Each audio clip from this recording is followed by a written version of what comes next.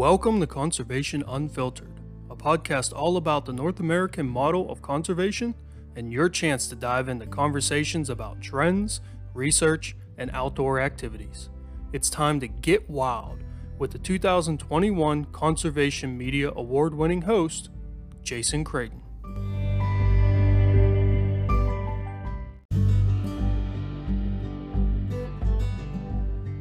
Well, you put it into a larger context, Jason, and that is, that most of the problems that we create for wildlife, you can basically attribute to three things. How many of us there are, human population, the human footprint, our affluence, our demand for increasing amounts of resources from this limited planet. And finally, the technologies that we use to get those resources.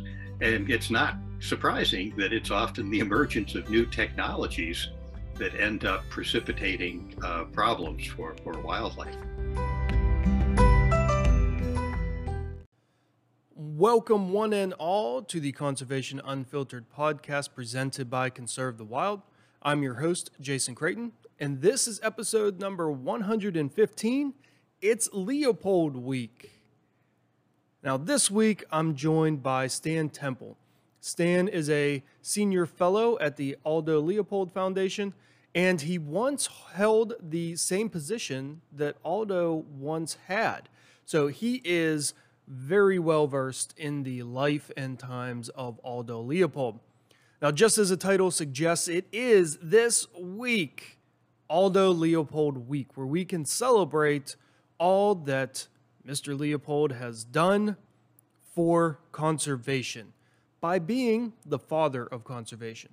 So listen in on what we have to talk about here, what Stan has to tell us about Leopold, how his life experiences in the Southwest led to important contributions, his mid-career move to the Midwest, and what finally led him to envision the land ethic that he wrote about in a Sand County Almanac. All that and more coming up right now.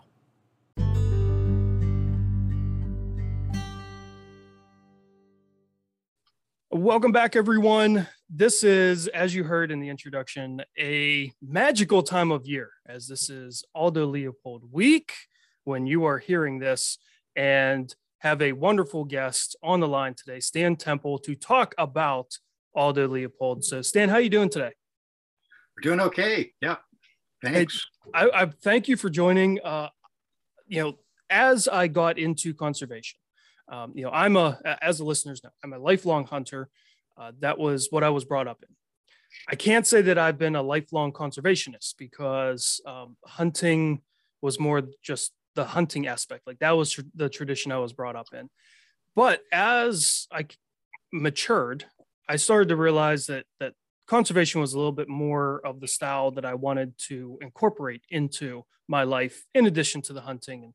And when you start looking into like how do you start learning about conservation in the United States, everyone seems to point you in the same direction, which is Aldo Leopold in a Sand County Almanac, which I read.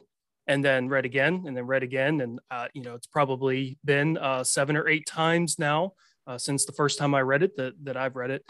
So the first question is, why is Leopold an important figure in conservation? Why does everyone point right back to him? Well, you're absolutely right, Jason. For most people, what they know about Aldo Leopold is that he's the author of this little book, A Sand County Almanac.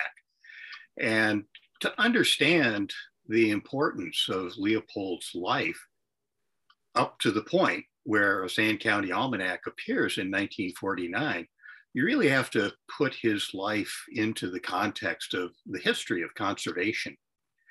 And Leopold was, to some extent, fortunate that his life and career overlapped with the evolution of our modern American concept of conservation.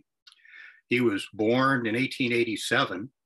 So he, as a child, as a boy, experienced the end of that era of open access when Americans really didn't practice conservation, when they had this naive view that the resources of North America were inexhaustible. It was an era of horrible exploitation, over-exploitation of our natural resources. So Leopold was sort of given his initial exposure to natural resources and the sort of just beginning concept of conservation as a boy. But as he sort of entered his professional life, he was witness and an active participant in the first manifestations of conservation in North America, which was the protectionism movement. The idea that because humans were directly responsible for all this overexploitation, the obvious solution to the problem was to protect things from direct exploitation. And Leopold was a really active, enthusiastic participant in that movement during his early career.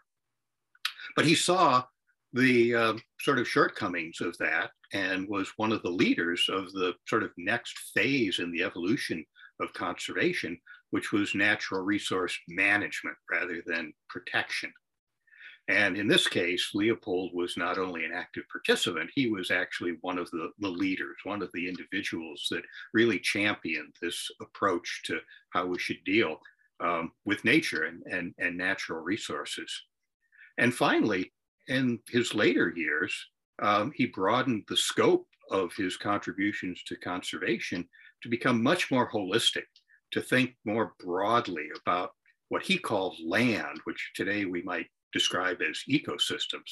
It was a holistic approach of how human beings can live sustainably on the planet. And that's essentially where he ended up in a Sand County Almanac. And as he says in the foreword to that book, he said, that this was the end result of a life journey. And indeed, he captures in that book many of the facets of how he evolved during this scope, this sweep of conservation history. And it's rather remarkable that Leopold's thinking when he died in 1948, when his book came out a year later after he died, that it's remained timeless and timely. And his ideas have not grown stale in this sort of modern environmentalism movement. But, aside from being in the right place at the right time, Leopold had these remarkable skills. He was an astute naturalist. He really understood natural history. And because of that, his deep insights into how nature worked allowed him to think more deeply about the challenges than many people might. He was also an experimenter throughout his life. He described it as intelligent tinkering. Today, we might describe it as adaptive management. You try something, and if it doesn't work, you work around it and try to figure out how to improve it and make it work. And that process of constantly evolving was very characteristic of Leopold. So you'll find things in his early writings, for example, that are in dramatic contradiction to what he's writing later in his life, because he's evolved. He's moved beyond those early ideas.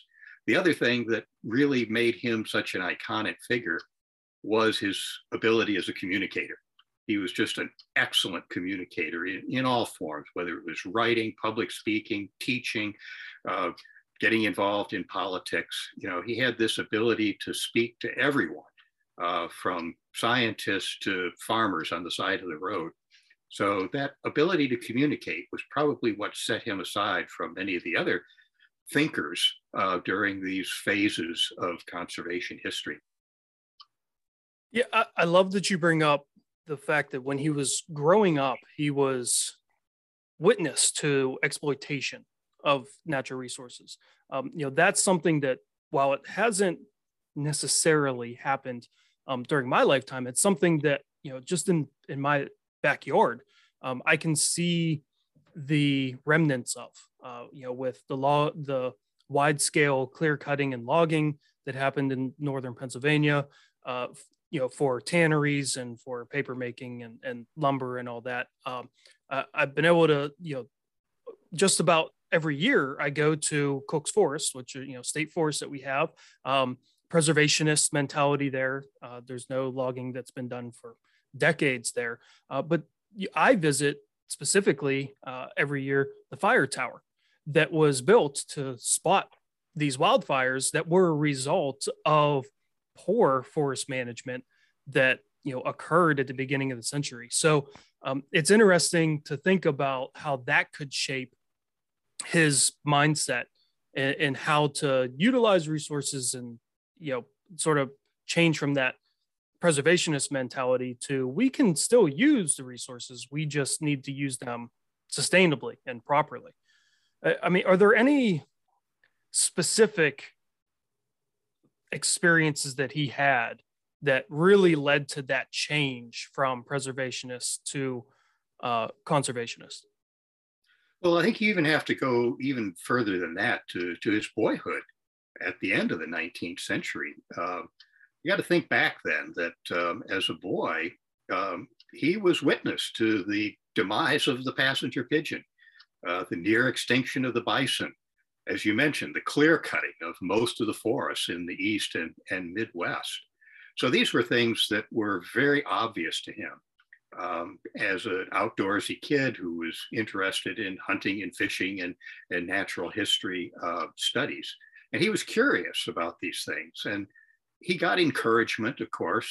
Most of us who ended up going into conservation had some childhood mentor who sort of led us down the path. And for Leopold, there were a couple of major influences that many of your listeners probably aren't aware of. His family was very important. His father was an outstanding conservationist in his own right. He was a hunter, outdoorsman, but he instilled in his young son an ethic about how you behave in the out of doors.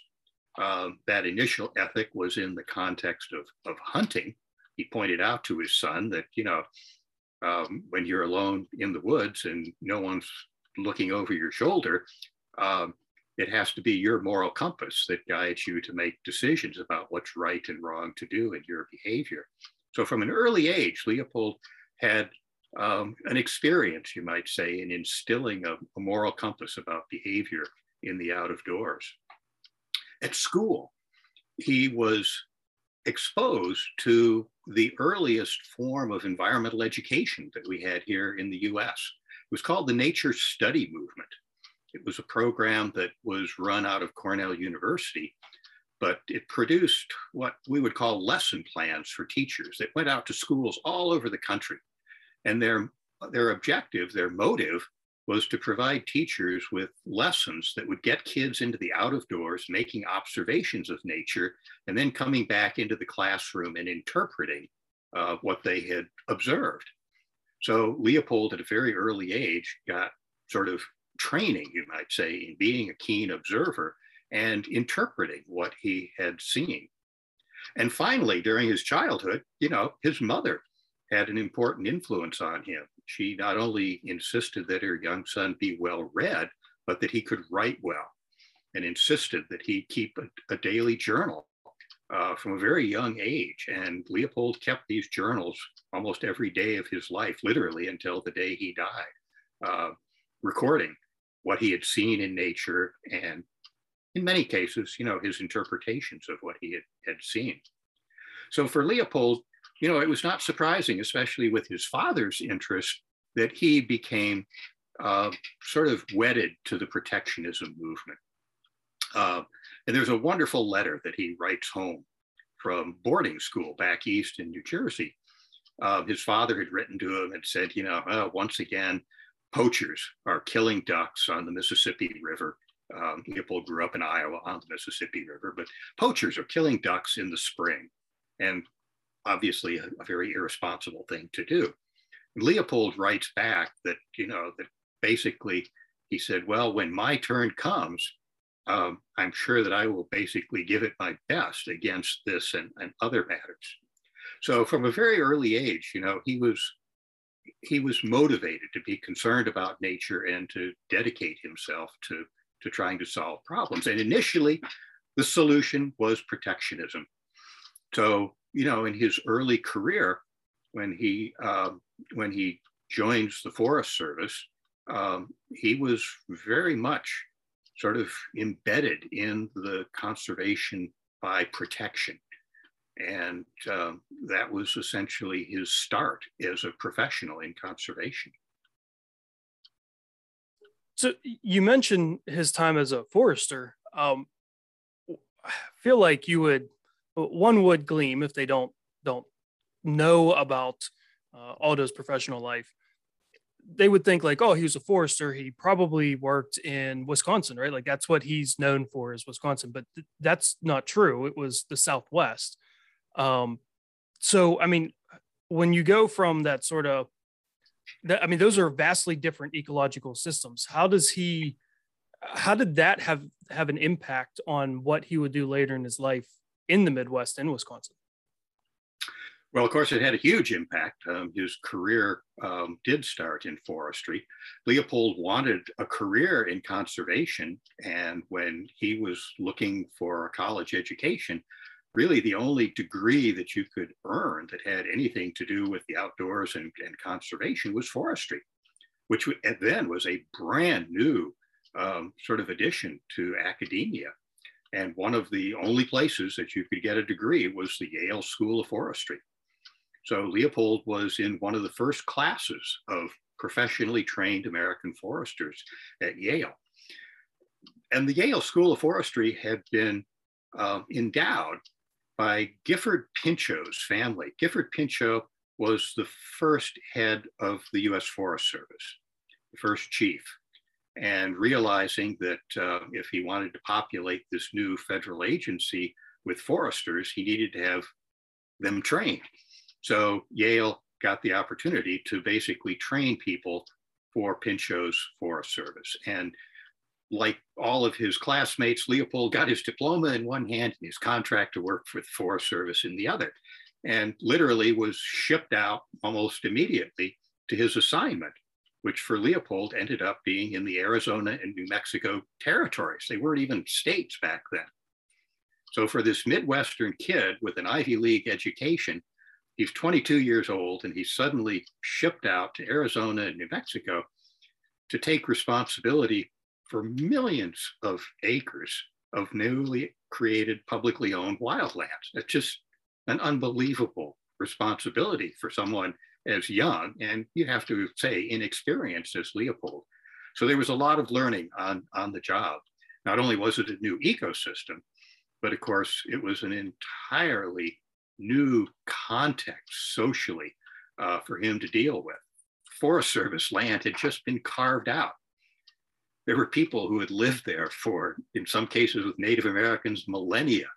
There were, Hispanics who had lived there for centuries. There were ranchers that had come in from Texas. There were people living on the land. These weren't areas that were devoid of humans. So in addition to the things that he learned in forestry school, he got a heavy dose of the social context in which, in this case, conservation on national forest land, on publicly owned land, had to take place. So Leopold learned on the job, no question about it. But there was a tension in his early career in the Forest Service that actually led to one of his most important contributions. And that was a tension between his boss, Gifford Pinchot, who had this idea that the national forests were to be places where resources of all types could be exploited, but in a science-based, sustainable way. So they were places to extract timber, they were places to graze and mine and do other type of extractive activities, but do it obviously in a more responsible way than had been the case in just a few years earlier. So Leopold obviously had that obligation with his job, but he was also aware of people like John Muir, who were arguing that these wild lands that were now publicly owned should be preserved in their intact state and not subjected to any type of development. So Leopold was caught between these two sort of competing philosophies of what his job was supposed to be all about. And he evolved. He thought about his job in a very different way than he had been trained at Yale. He started to increasingly think about the forests that he was responsible for as ecosystems. and really started what we might think of as some of the first beginning examples of ecosystem management in the US, where exploitation of resources became secondary to the health of the ecosystem. He did something else quite remarkable as well, and that was that his sympathies with John Muir led him to want to carve out some places on these public lands that would not be subjected to resource extraction. And toward the end of his time in the Southwest, he was more or less responsible for the creation of the first designated wilderness area on public lands in the US, with the designation of the Gila Wilderness. It was a remarkable thing to do. And he, again, with his skillful use of language, he justified that, which was somewhat contrary to Gifford Pinchot's idea. He justified it in 4 words. Wilderness is a resource. And in 4 words, he basically bridged Gifford Pinchot's focus on resources and John Muir's focus on wilderness preservation. So the time in the Southwest was really important to him, but it also revealed something else, and that was that his passion wasn't forestry. His passion was really wildlife. And even though he was employed as a Forest Service, forester, he started to make a name for himself in wildlife conservation. And initially, it was all about protection.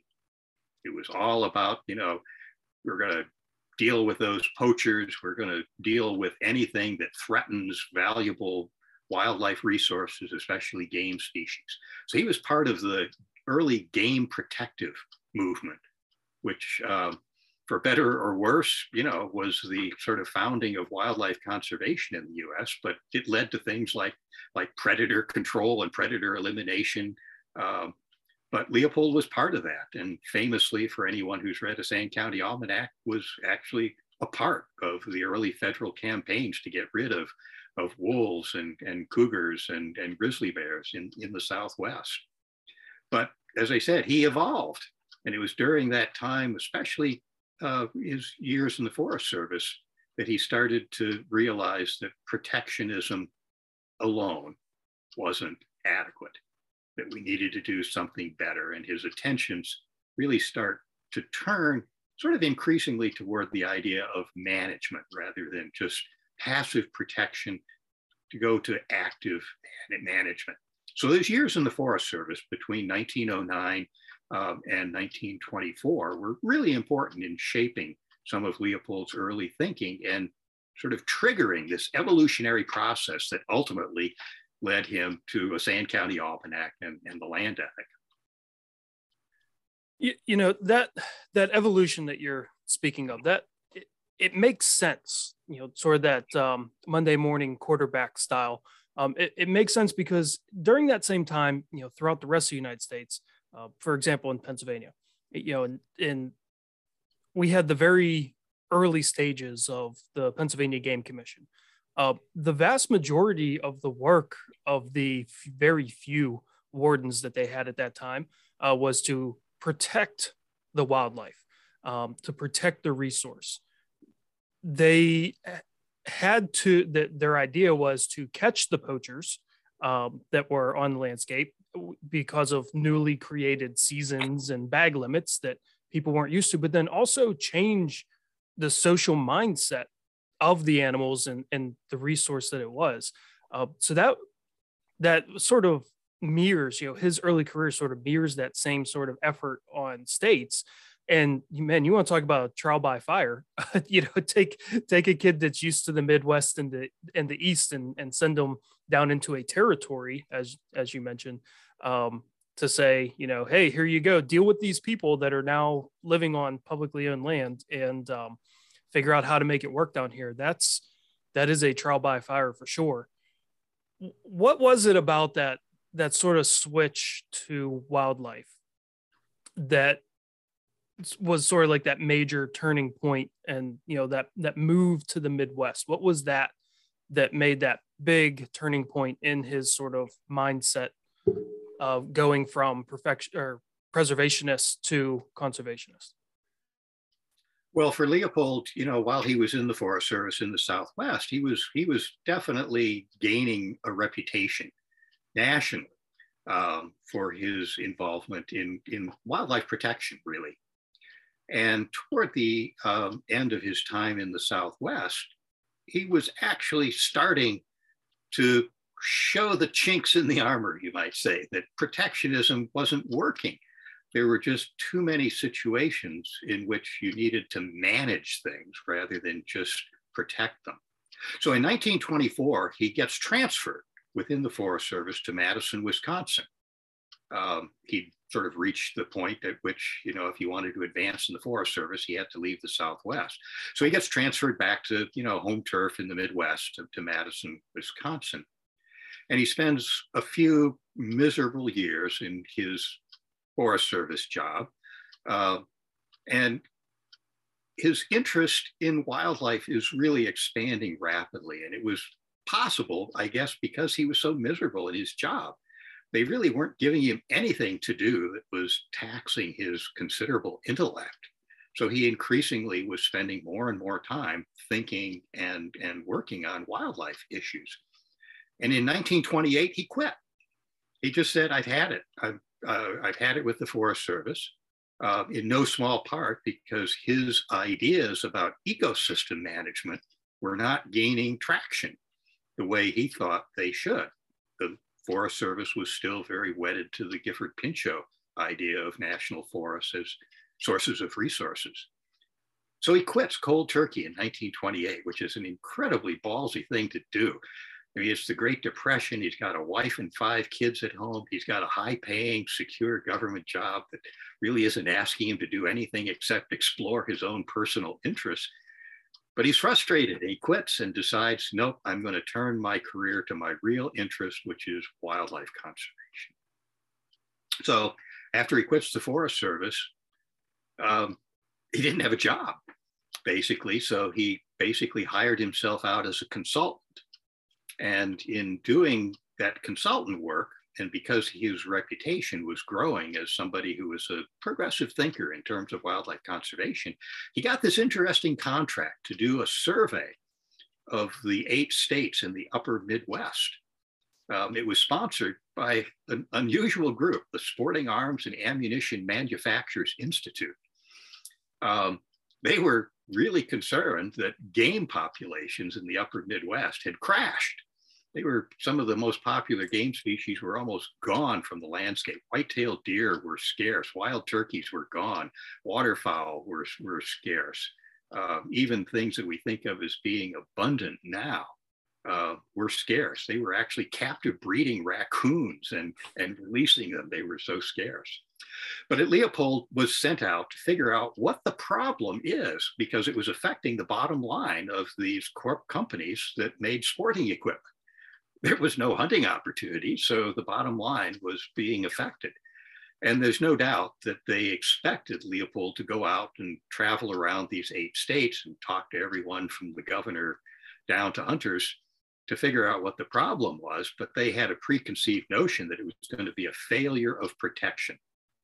There weren't enough game wardens, there was still too much poaching going on, the seasons were too long, bag limits were too large, that kind of frame of reference. And Leopold, after doing a 3-year tour around the Midwest, surveying wildlife populations, and again, with his curious mind, figuring out what is really going on here, he came to what was a radical conclusion in 1931, but seems so obvious to us now, that the miserable status of wildlife in the Midwest had nothing to do with a failure of protection. It had everything to do with the habitat. And especially since the Midwest is almost entirely privately owned, it was mostly the condition of the habitat on privately owned lands.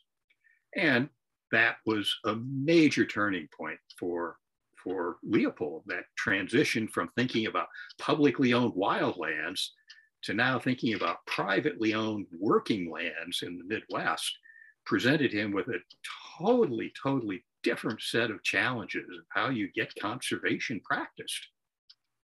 And there was something else that happened at the same time, just as he was quitting the Forest Service and beginning his wildlife career. Leopold discovered ecology. The first book that came out on animal ecology was in 1928, just at the time when Leopold was making this transition. Ecology was a very young science at that time. And Leopold, for example, wouldn't have had a course in ecology at Yale. And the early years of ecology were dominated by plant ecologists. And it wasn't until a couple of decades later that animal ecology started to emerge as a sort of a recognized discipline. And for Leopold, this was an epiphany, that suddenly here was the science that backed up all the things that he was figuring out by the seat of his pants, by personal experience, managing natural resources, by talking to people around the country. Here was a science that gave sort of principles to the idea of management that he was beginning to think about. So it was a really, those years between the Forest Service, after he quits the Forest Service, were incredibly important for forming Leopold's ideas about the science behind conservation and this idea of moving beyond protection to management. And he caps this off in 1933 by writing a book, simple title, Game Management. Game Management was the first textbook, the first reference book, if you will, that introduced to the world this transition between protectionism and management. And he laid it out using the principles of science, of ecology, to explain how this could work. And most of it, of course, had to do with managing the habitat in order to influence the wildlife. So the book was a huge turning point in the career of wildlife conservation. As you alluded to, Jason, until this point, if you were involved professionally in wildlife conservation, you were a game warden. You were there to enforce laws. You were there to protect animals. With Leopold's book, Game Management, it transformed the field. Suddenly there was this new profession, wildlife management, that just totally changed the direction, the focus on wildlife conservation. So it was a really important time for Leopold. And of course, it ended up, he's still unemployed. He's still basically doing contract work and not knowing exactly where his future was going to be. And it was a pivotal point, really, I think, in terms of his future, because he could have ended up in a state or federal agency, in which case a lot of his innovative thinking, a lot of his intelligent tinkering probably would have been stifled because he would have been an administrator. But something fortuitous happened, something almost unimaginable, really. And that is that in 1933, the same year that his book appeared, the University of Wisconsin took a flying leap and hired this guy for a faculty position. And you have to imagine how unlikely this was. 1933, we're still at the tail end of the Great Depression. The university's budget had to be pretty tight. And here's this guy, Aldo Leopold, who has no PhD, never taught a class in his life, and represents a field, wildlife management, that had never before been in the halls of academia. And the university expended a precious faculty position on him. It was a risky investment that paid huge, huge dividends, because that would be Leopold's sort of home base for the rest of his life. Yeah, it's interesting to me that, after his tour, after that 3-year tour, he comes back and says, it's habitat that is the issue. It's the ecology of the area that's causing this reduction in game population. And I can't help but sort of draw a line from the Dust Bowl, an increase in, and a change in farming practices, to the Dust Bowl, to then a destruction of the ecology in those states. I mean, am I thinking correctly to think like that was sort of the path that it took? Oh, absolutely. The 1920s, that period just before Leopold was doing his game survey of the north central states, was a time of tremendous change on the landscape. It was the transition from horsepower to horsepower, when suddenly mechanized farming allowed farmers to do things that they'd never been capable of doing before. Clearing more land, being able with mechanized equipment to basically farm larger areas and convert areas that had been in sort of natural or semi-natural habitat into intensive agriculture.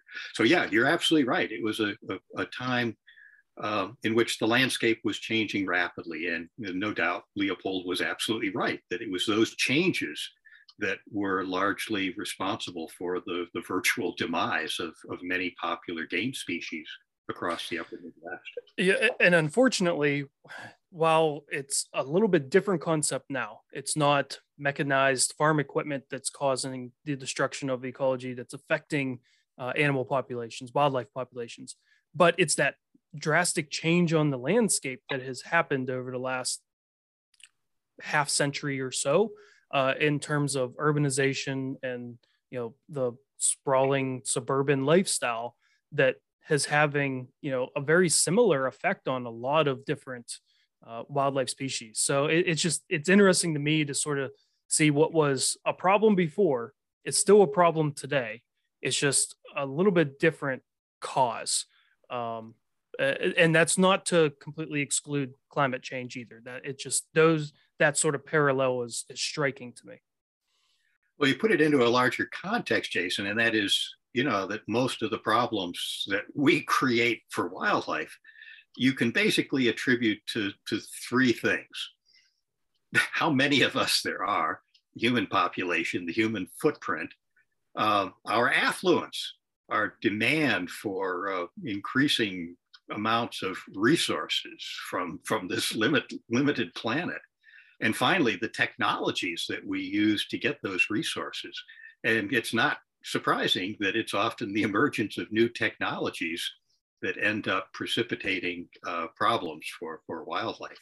And certainly when you look at climate change, for example, the obvious implications of how many of us there are and our demand for resources and the technologies that we use to provide them are damaging now the entire climate of Earth. But for Leopold, he was aware of the roots of the problem that he was observing on the Midwest. And it would be that challenge really that dominates his intelligent tinkering over the final 15 years of his life here in the Midwest.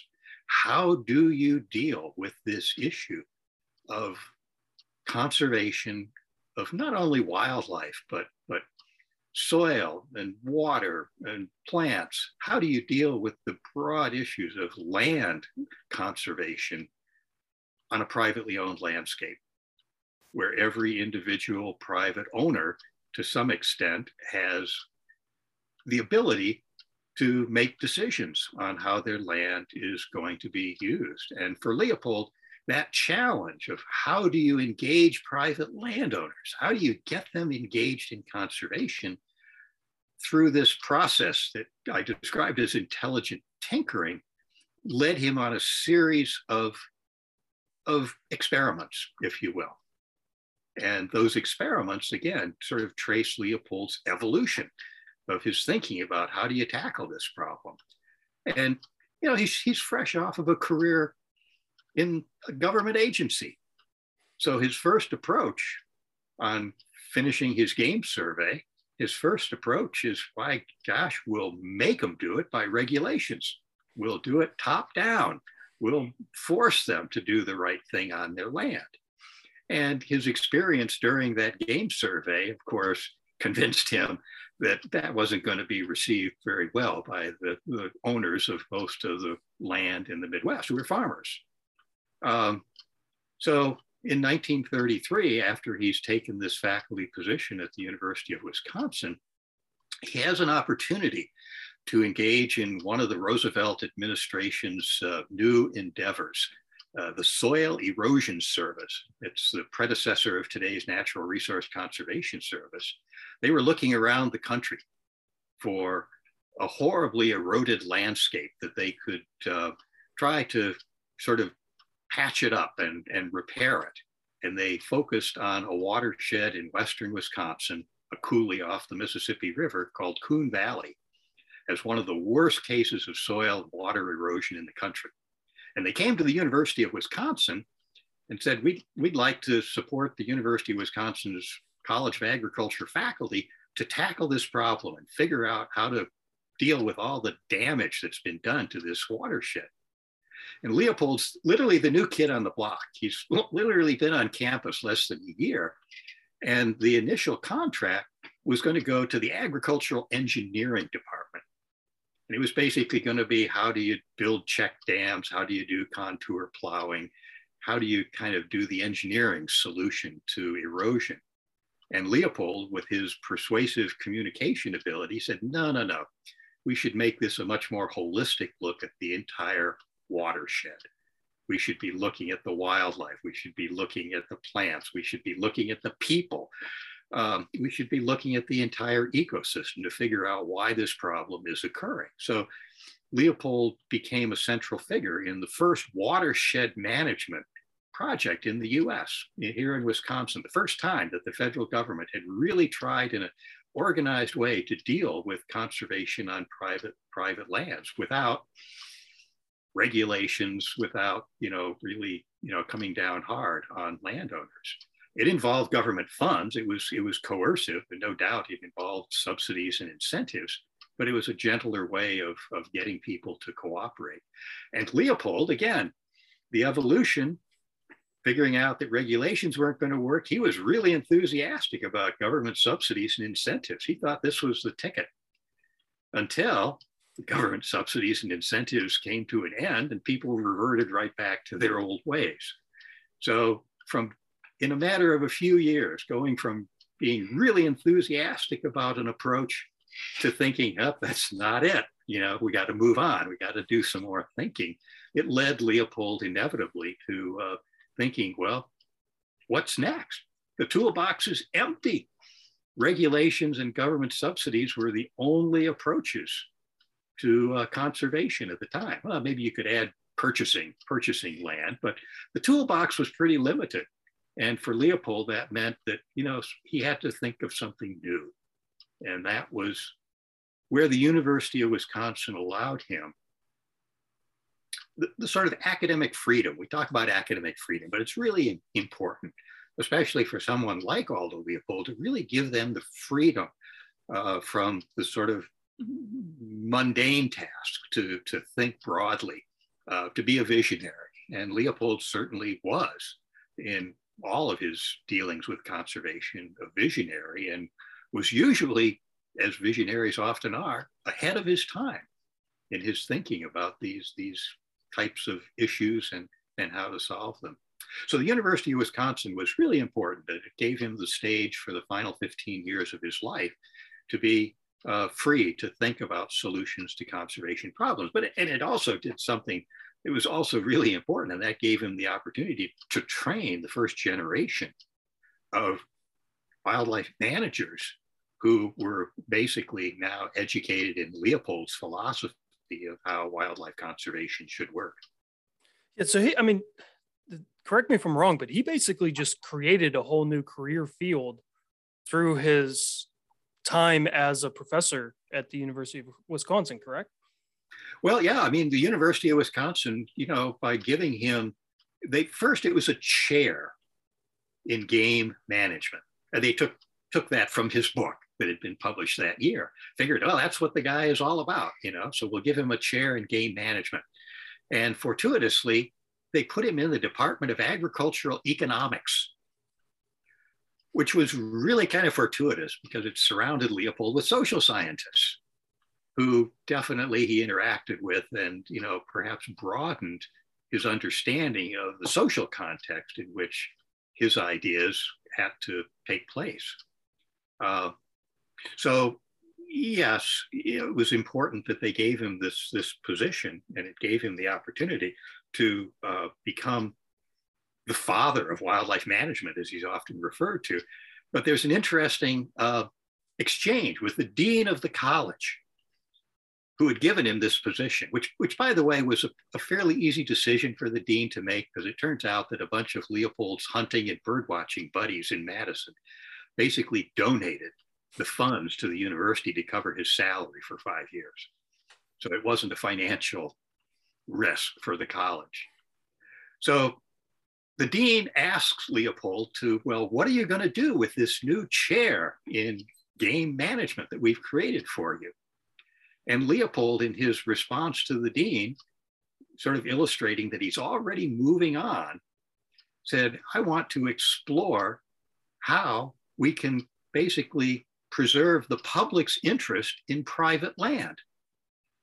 In other words, how do you ensure that things that the public has an interest in, like wildlife and water and soil and so forth, how do you do that on privately owned land?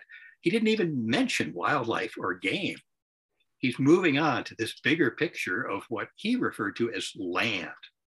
Today, we might call that an ecosystem, but this more holistic view of, rather than looking at soil and water and wildlife and trees and fish and all these things separately as natural resources, to think more holistically about how all this fits together ecologically as an ecosystem.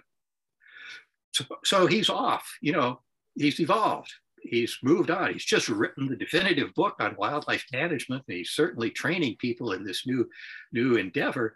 But Leopold, in his tinkering, is moving in the direction of thinking much more holistically about conservation than just game or even wildlife. So he's got this position, and it's paid for 5 years by contributions from his friends in Madison. And at the end of 5 years, something remarkable happened that, again, was a really significant turning point in Leopold's life. And that was that he was offered the position to be the head of the newly created Biological Survey, the U.S. Biological Survey, which was the forerunner of the U.S. Fish and Wildlife Service. Well, for Leopold, the father of wildlife management, this was the top wildlife job in the country. And you have to imagine there was some really serious thinking about, do I really want to take an administrative job in Washington, or am I happy here at the university? And the university by this time had figured that this risky investment had already paid off and wanted to keep Leopold. So they did something, today we'd call it a retention package, but they did something to keep him on the faculty. And they said, here's the deal. If you stay, we'll give you your own department, and you can start issuing your own degrees in this new field of wildlife management. So with that incentive, Leopold became a one-man department. He's no longer in the basement of agricultural economics, but he became his own department, and he stayed at the university for the final decade of his life. So you've alluded to this idea of what he called land, what we would call ecology. He developed what he writes about in a Sand County Almanac, what he calls the land ethic, which to sort of probably misquote, but quote a current Midwesterner, Doug Duran, it's not our land, it's just our turn. He's sort of pulling that from that sort of land ethic. What was it that really led him to develop his thoughts on the land ethic and then be able to train all these new professionals in his brand new department? Well, I think the land ethic was the outcome of his frustration with all of the tools in the toolbox of conservation. Again, Leopold is very quotable. And in one of his quotes, he said, it's hard to make a man by pressure of law or money do a thing that does not spring naturally from his own sense of right and wrong. And what he's getting at here is that, sure, you can pass all the laws you want. People will not be inclined to comply easily with them unless they have the inclination to think that, yep, that's the right thing to do. You can offer all the subsidies and incentives that you want, and they'll only really use those in a productive way if they figure that, I'm going to use these in the right way. So Leopold's evolution toward an ethical approach to conservation was all part and parcel of his frustrations in getting private landowners to practice conservation. And he finally does arrive at this idea that it has to be all about ethics. It all has to be all about your own personal sense of what's right and wrong, your own moral compass, really. And if you have that right ethic, if your moral compass is functioning, you will always be inclined to do the right thing. And what Leopold recognized was that, at least when he was coming up with these ideas in the 1930s and 1940s, is that there was no ecological ethic. There was no land ethic. There was no ethic that governed how people dealt with land, living on the land. And so it left for Leopold to really develop this idea. And what he called the land ethic was built very skillfully on people's understanding of what it means to live in a community. We all understand that we live in a human community. And if that human community is going to function properly and remain healthy, there has to be a common set of values that we all adhere to, things that we accept are inherently right and wrong to do within that community of human beings. And, you can look to the 10 Commandments and other sort of attempts to summarize what those rules of living in a community are all about. But for Leopold, now having been turned on to ecology, he realized that just in the same way that we live in a human community, we also live in an ecological community. And in the same way that everyone understands that there has to be a set of commonly shared ethical principles for living in a human community, there has to be a similar set of guidelines for living in an ecological community. And that's what Leopold's land ethic was all about. It was basically, his wonderful ability at writing and communicating, he described this as a way to tackle the oldest task in human history. A wonderful turn of phrase. I've used that as the title for many a talk. And most people kind of scratch their head and think, what is the oldest task in human history? And Leopold defined it succinctly. He said, it's to live on a piece of land without spoiling it. Or in a more global context, to live on planet Earth without spoiling it. It was all about sustainability. And for Leopold, the way to approach the oldest task in human history was through ethics, through his land ethic. And that's where he left things. He introduced the land ethic to the world in 1949 in his posthumous book, The Sand County Almanac. And I don't think there's any other way to say it, that the Sand County Almanac was not a hit. It was not a bestseller at all. In fact, the manuscript had been rejected by 4 or 5 different publishers who all said the same thing. We don't think there's any readership for this type of book. One publisher even said, we like the first half of the book, all those kind of nature stories. Those are nice. But the second half of the book, all that ecological and ethical stuff, nobody's going to understand. Oxford University Press, again, took a gamble on Leopold, published the book, and the other publishers were absolutely right. It hardly sold at all through the 50s, even in the early, in fact, it went out of print briefly in 1960 because they finally, after a decade, they finally exhausted the first printing. Leopold, as I said, was ahead of his time. And his idea of a land ethic didn't resonate in the immediate post-war years in the US. It wasn't until the mid and late 1960s, with the emergence of the modern environmental movement, that suddenly these ideas that Leopold had been writing about 20 years earlier, suddenly now there was an audience out there ready to read that ecological, ethical, philosophical stuff and understand the importance of it. That Leopold's ideas and his book finally, gained readership and took off. And Oxford University Press, you could say it was brilliant marketing and the fact that they caught on to the modern environmental movement's need for this type of book, or it was just plain dumb luck that they put out a paperback edition in 1966. And that was a turning point. It just coincided perfectly with the modern environmental movement and people who were willing to and able to read this book and understand what Leopold was all about. And for Leopold's idea of the ethics of our relationship with nature to be the moral underpinnings, really, of the modern environmental movement. Yeah, it's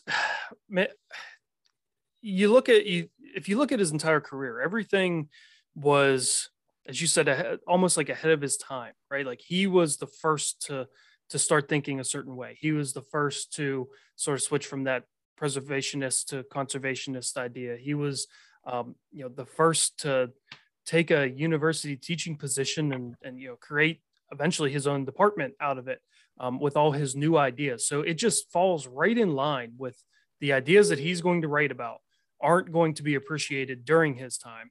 And obviously, if it wasn't printed until after his death, obviously not during his time, but even, right after his life, it wasn't appreciated. That he was so ahead of his time in thinking that it took more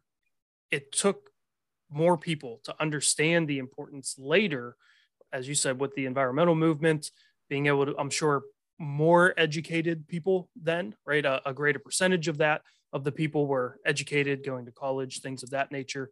And then seeing the effects on the landscape of our mass modernization, in the post-war period, and having concerns with that. It's always amazing to me every time that I come across something new to me about Leopold that, it wasn't understood or appreciated at the time that information was coming out, that he was putting that information out. It's always much well into the future that concept sort of starts really taking hold. Well, I think that's right. And that's why, he's easily described as a visionary, somebody who could perhaps more clearly than most of us see the way forward. And it's really quite remarkable when you go back and look at Leopold's writings, which are vast. It's not just a Sand County Almanac. He was cranking out, essays and articles, at a furious rate, especially during his time at the University of Wisconsin, when he had that academic freedom to explore his ideas fully. And when you go back and you read these things, and it's like, oh my gosh, here this guy is thinking about things that sound so contemporary today, and he's thinking about them 75, 80 years ago, and writing clearly, expressing, things that we think of as being, the topics of today. And that's really sort of, I think, Leopold's place in history is going to be that he has probably left us with such a timeless and timely philosophy about our relationship with nature that he's never going to get sort of out of vogue. People are always going to be looking to him for guidance. Yeah, and that's something that resonates with me the most about his land ethic is, as you mentioned, people understand that we are a part of a human community. Not many people, when you sort of look at all the people in the world, realize that we are part of a nature community. What we do affects the ecology and affects wild animals. What wild animals do, can affect us. That we need to learn to live in harmony and realize that our actions have consequences outside of just what we want as humans. We need to live ethically, on the broad scale of Earth, or else, things aren't going to look too good for us at some point. Well, Leopold, he came up with this idea toward the end of his life. And as he writes about it, he points out something really important. And again, Leopold's wonderful insight. Talking about the land ethic, he said, nothing so important as an ethic is ever written. It evolves in the minds of a thinking community. That was in the essay the land ethic in a Sand County Almanac. But he's basically pointing out to us that, I can't force a land ethic on you. I can't make you change the ethics of how you behave on planet Earth. It has to evolve in the minds, as he said, of a thinking community. Well, the environmentalism movement has created that thinking community that's expanding the idea of the ethics of our relationship with nature. But Leopold also was a realist, in which thinking about how is this evolution going to take place, he points out that this isn't going to happen quickly. He uses an analogy. He said it's taken thousands of years for us to evolve an ethic of how we treat each other as human beings. And we're still not doing that particularly well. And he said it'll probably take us equally as long to develop a functioning ethic about how we deal with the rest of nature. So he realizes, this is a long haul. It's not something that's going to change overnight. So Stan, we're pushing up on time a little bit, and I don't want to take too much of your time. So I want to give you a little bit of space to just sort of give us your overall impression, or just sort of your biggest thoughts about Leopold and his impact on conservation. Like, what is something that we haven't talked about, or maybe we have talked about it and you just really want to hammer it home for people so that they really understand the importance of Leopold's evolution? Well, I think Leopold stands as an example of the type of individual that you should really pay attention to. And, every generation has people like this who are visionaries, who seem to have what many would consider an idealistic view of the future, but one that's really important to pursue. So I think one of the things that has been troubling to me, really, is that we haven't seen the emergence of another Aldo Leopold. We haven't seen anybody who has quite the broad and deep impact that he had during his life. You can point to people who clearly had an impact. You can point to the Rachel Carsons of the world and so on, who clearly had an impact, but it wasn't as broad and deep as Leopold's had been. So I'm, thinking about Aldo Leopold. Admittedly, I think he's going to last. I don't think he's going to get old, but I'm anxious to see who's next up, who's going to take the baton and move forward. And it's a question, Jason, that we often get asked at the Aldo Leopold Foundation, where I'm a senior fellow, where people come to basically learn about Aldo Leopold's life and legacy. And one of the questions that we're often asked is, well, okay, Leopold's been, dead for 80 years now. Are his ideas still worth considering? And I think they are, as we've discussed.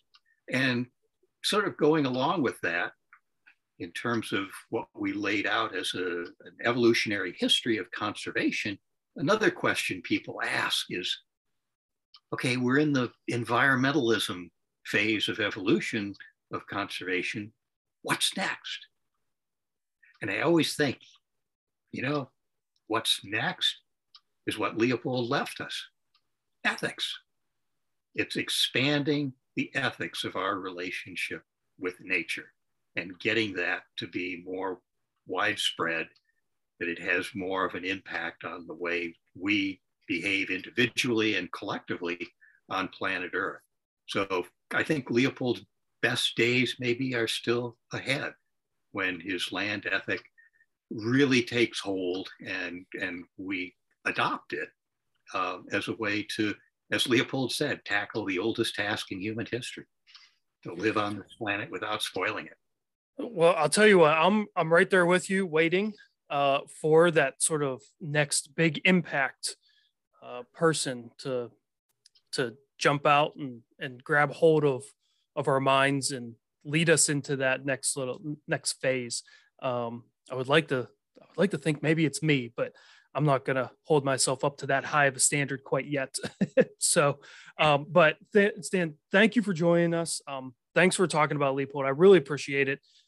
It's, he's someone that I am so very interested in. And as we've talked about this whole time, has had such a huge impact on what conservation is today and how we view nature, that I can't get enough of sharing his words. As you mentioned, he's very quotable. So thank you for coming on. I really appreciate it. Sure. And you should definitely encourage people, if they want to find out more about Aldo Leopold, they can visit the Aldo Leopold Foundation's website, which is very easy. It's aldoleopold.org, to learn more about Leopold's ideas and his life. And especially since you're going to be airing this podcast during Leopold Week, which is an annual event that tries to basically expose more people to Leopold's ideas. It seems like everything has a national holiday these days, right? Chocolate, wine, all that stuff. This is one that I can get behind, a week of celebrating the works of Aldo Leopold. And if even just one more person, gets interested in him and what he has to offer, I think that's going to be a win for the conservation community. I think you're right. All right. Thank you, Stan. I really appreciate it. Thanks for coming on. Yeah, thanks, Jason.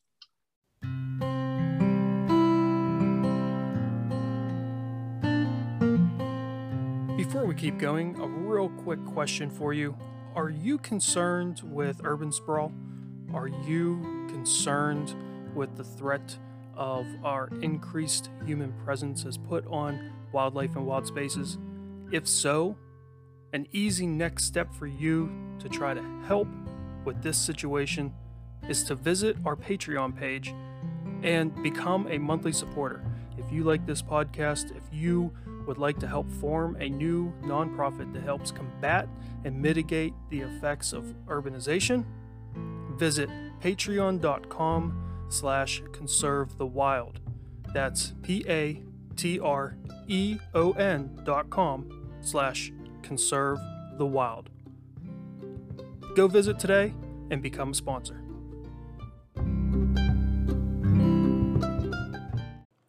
That will do it for this week's episode. Thank you so much for listening. Thank you to Stan for coming on to talk about Aldo. He really is one of my academic heroes. One of those guys that really put some teeth into research to the point where he literally started a whole new career field for people and something that you can study and learn about and really make a positive impact to our world. It's said that whenever you enter the world of conservation and ecology, you're sort of cursed with looking at all the wrongs in the world, right? Like you see the scars of the natural world that no one else notices. And while that can be depressing, what we can take from Aldo is that we can turn that sort of depressing view into something positive, figuring out what we can do to help, how we can help the natural world, and then put those plans into actions. He had such an amazing life that it is worth celebrating. So if you do nothing else to celebrate Aldo this week, the first week of March in 2022, learn a little bit more about Aldo. Get out and start studying the natural world. The best way to study the natural world is to just very simply experience it. Notice what is going on. Take a look at the wildlife that you see even just outside your window on a daily basis. Keep a journal. These are very simple things you can do that you don't need to be an ecologist or a wildlife biologist to participate in. So, as always, but even more so this week, I implore you, please get outside, take someone with you, and stay wild.